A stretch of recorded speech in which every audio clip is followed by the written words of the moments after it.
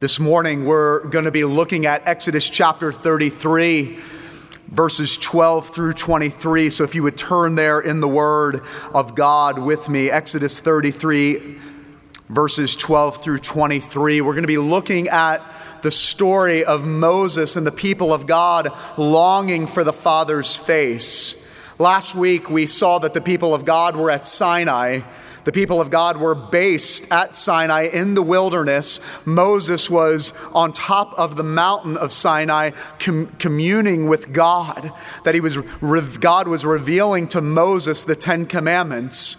But while Moses was on top of Mount Sinai and the people of God were at the base of Mount Sinai, they had forgotten the faithfulness of God. They had forgotten about God's deliverance of salvation from Egypt and the bondage of slavery.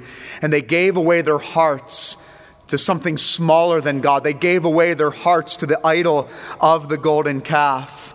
And we learned the important lesson last week that when we forget the faithfulness of God, when we fail to remember God's work in our life, we will give our hearts and lives away to things that are smaller than God. But although God is burning with anger that the people of God forgotten him, Moses appeals to God on top of Mount Sinai, and he appeals to God on the basis of the promise of God, the promise that God made in Genesis chapter 3, that God, you would send the seed of the woman to crush the head of the serpent. He appeals to the faithfulness of God, that God, you promised to Abraham and our forefathers that you would send one through whom all the world would be saved, that all the nations would be blessed. And it was through Moses appealing as one interceding on behalf of the people of God that God relents. And that here we turn our attention from chapter 32 to chapter 33.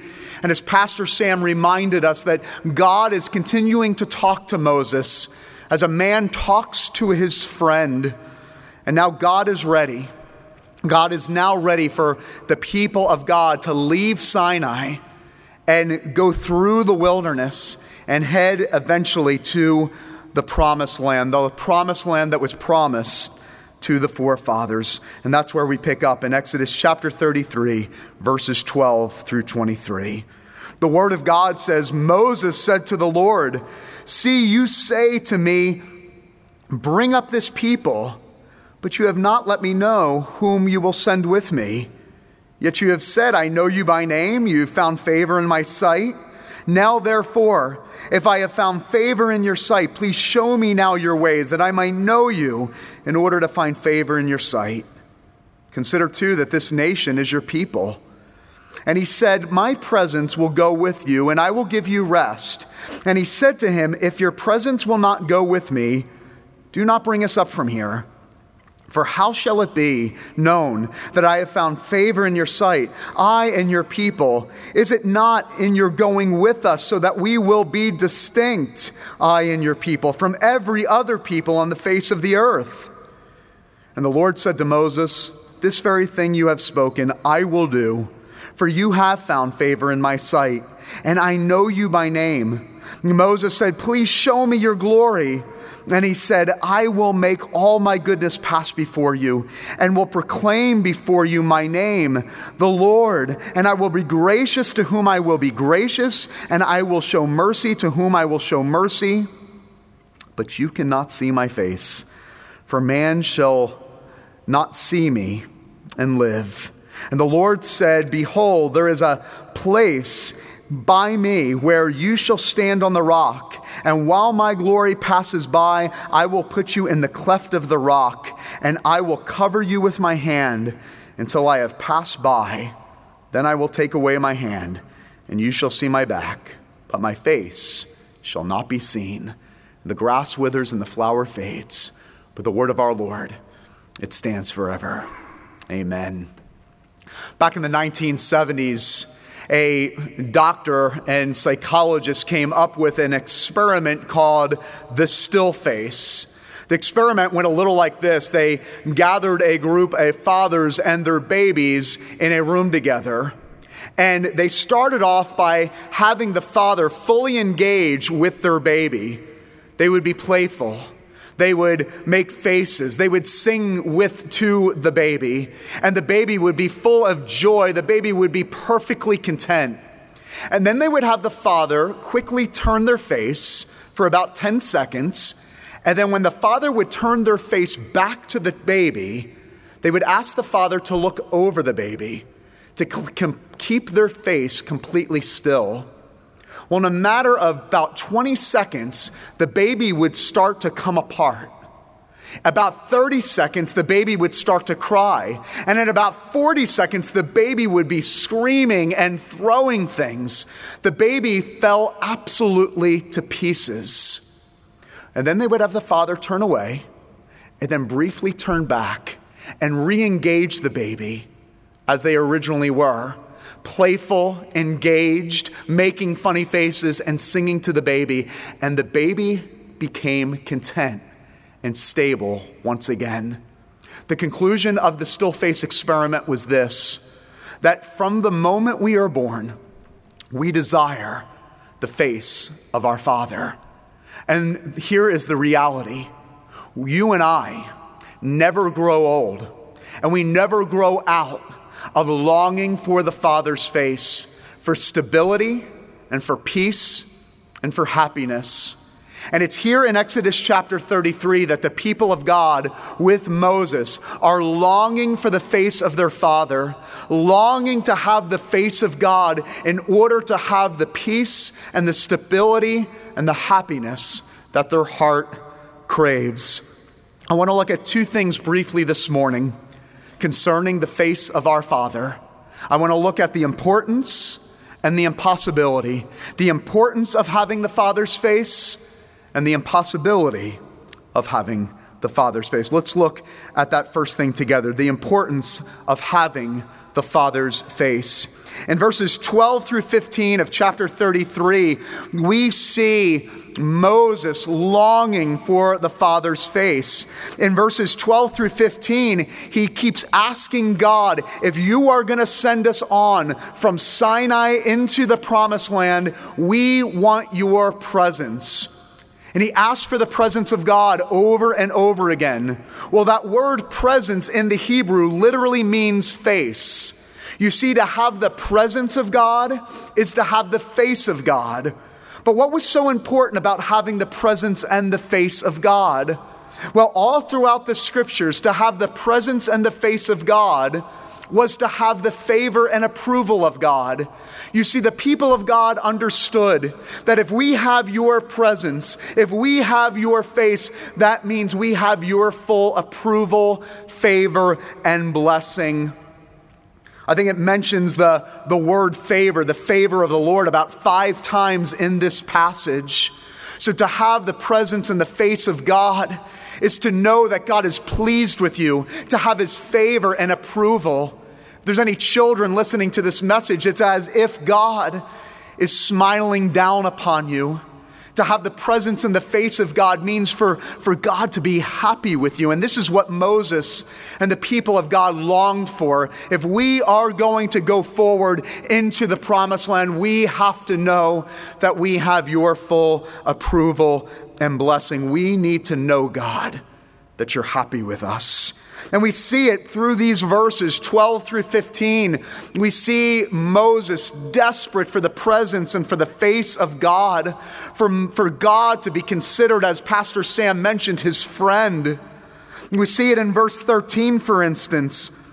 In verse 13, Moses says, "If I found favor in your sight, please show me your ways so that I might know you." What does it mean for someone like Moses to ask God to show me your ways? Well, we see this all throughout the scripture, the people of God longing for God to show them his ways. In Deuteronomy 30, it says, "I command you today to love the Lord your God and to walk in his ways." Hosea 14, "Who is wise? Let him understand these things. Who is prudent? Let him know them. For the ways of the Lord are right."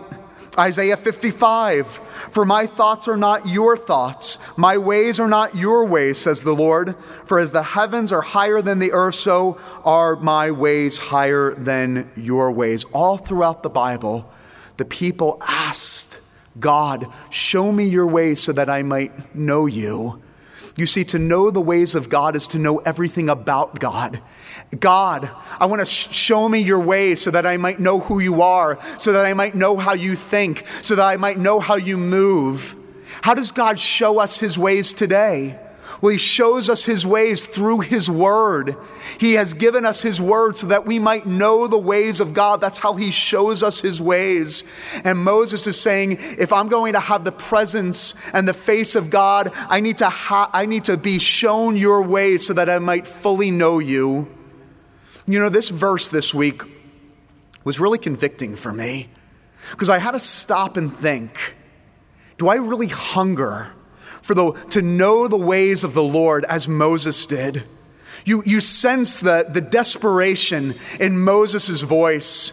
God, I want your presence, and I want to see your face in such a way that I need to be shown your ways. I want to know you more. I want to know who you are and how you move and how you think. And it's my prayer that through this season, that God would use this season of quarantine to reestablish in all of us a hunger for God's word, a hunger to know God more, a desire to know his ways, less of me and more of God. God, I want to know who you are, because this is the only way I can survive. Moses understood that the only way I can move through this life, the only way I can confront the fears and the anxieties and the struggles of life are to know your ways. Show me your ways, O Lord. But we also see Moses longing for the presence of God in verse 15. Look at the bold request he makes in verse 15. Look at that verse with me. He says, if your presence will not go with me, do not bring us up from here. What's Moses saying? Your presence, your face, your approval is so important to me and so important to us as the people of God that if we don't have it, we don't want to go. That's a bold statement before God. Think about the confidence that Moses has right now before God. But this is what Moses is saying. The promised land means nothing if you're not there with us. You see, the promised land is the benefit, but God, you're the benefactor. We want God, not just the promised land. This promised land that you've promised to our forefathers and to us means nothing if you're not there. There is a desperate sense that Moses shares with God, this desperation for the presence and the face and the approval and the favor of God. God, if you're not going to go with us, we don't want to go. We will not move without you. Do you have that desperation? Do you have that hunger to know God's ways, to be shown the ways of the Lord, to know God in such a way, desperate for the presence and the face of God? We see here with Moses and the people of God the importance of having the presence and the face of the Father. But here's the problem, and the second thing I want you to see in this passage. We see that it's absolutely impossible on our own. We see also in this passage not only the importance of having the Father's face, but we see the impossibility on our own of having this face. In verse 18, after Moses pleads for the face and the presence and the favor of God, Moses in verse 18 says, please show me your glory. Moses says, I want to see it. I want to see you and your glory and your beauty and your magnificence, God. And God probably surprises Moses with his response. After asking to see the glory, God says in verse 20, but you can't.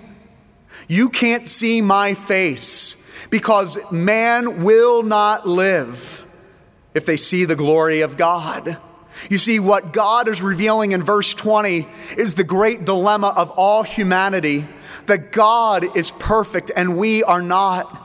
And God is altogether lovely and glorious, and we are not. And from the very beginning in Genesis chapter 3, this has been the dilemma, that there is a divide between a holy God and an unholy people. And God is revealing that dilemma to Moses, that by your own power and according to your strength, you cannot see my glory and see my face. It's absolutely impossible, Moses. And so it begs the question, if we need the face of the Father, if we can't survive without it, if we need it from the very beginning, how in the world, if Moses can't have the Father's face, how in the world can you and I have it? Well, the answer is in verse 19. In verse 19, God said, I will make my goodness pass before you, and I will be gracious to whom I will be gracious, and merciful to whom I will be merciful to. You see, it is the goodness and the grace and the mercy of God that alone makes the way for an unholy people like us, like Moses, like the people of God, to be able to encounter the glory and the face of God. And it would be centuries later that God would send his Son, and on the cross, Jesus would take on our unrighteousness and take on the sin that prevented us from seeing the glory of God. And on the cross, we are told that God turns his face away from Jesus. You see, on the cross, and this is the good news this morning, that God the Father turns his face away from God the Son. And on the cross, Jesus gets the back of God, so that we could forever, by faith alone, have the face of God. Jesus loses the pleasure, and Jesus loses the favor and approval of God the Father on the cross, so that by faith, and faith alone in Jesus, we could forever have the favor and approval of our Father. A few months ago, I heard the story of a single father raising his 4-year-old son. The father had lost his wife and he was raising this son by himself. And the son was having trouble sleeping at night. And so the father would tuck his son away and pray with his son and read to his son. But without fail, at some point in the middle of the night, he would hear the footsteps down the hallway, and the son would climb up into the bed with the father, and the father would try to get the son to fall back asleep. But eventually the father would feel the tap on his shoulder, and the father would turn around, and the son would say, his little boy would say, Dad, I can't go to sleep unless I see you. What was he saying? The little boy was saying, unless I have your face, I cannot rest. But here's the truth this morning. You and I cannot rest without the Father's face. The truth this morning is you and I are little boys and little girls who are longing for the face of our Father. And the good news this morning, whether you've had your Father's face or not in this life, the good news is that because of Jesus Christ and Jesus alone, you can have the perfect Father's face, that you can have the perfect Father's approval and pleasure, that the perfect Father in Jesus is happy with you this morning. Deep down, we are little boys and little girls that want the Father's face. And maybe even this morning, maybe even today, can be the day for the first time you ask and receive your Father's face. You see, for those that know Jesus this morning, it's as if God is saying, my face is shining upon you, and I don't care how many faces in your life have turned away, my face will always be smiling down upon you. Can you imagine what it would be like to live in light of this truth? To know that you have the God of the universe, that you have his face shining upon you. To know that the God who created the heavens and the earth, that in Jesus Christ, that you have his full approval and pleasure. For those that are in Jesus Christ, you know this good news. Live in light of it. Maybe you would ask God in this season, Lord, renew and restore that reality, that truth, that I live in light of having my Father's full approval and favor. Renew in me what it means to live in light of having the Father's full pleasure. But if you don't know Jesus this morning, I pray that today would be the day that maybe you've gone through your life longing for favor, longing for approval. And today would be the day where you would say, I can actually have it. That in Jesus Christ, I can have the full pleasure and favor of God. Here's the good news this morning. By simply transferring your trust from yourself and placing your trust in Jesus Christ, you can have the full pleasure, approval, and favor of the Father. Here's the good news, that God the Father can be your friend. And better yet, he can be your Father. What seems too good to be true, in Jesus Christ, we believe today that it is true. To have the Father's face, it seems like a dream. But in Jesus, it's the dream that comes true for all who believe.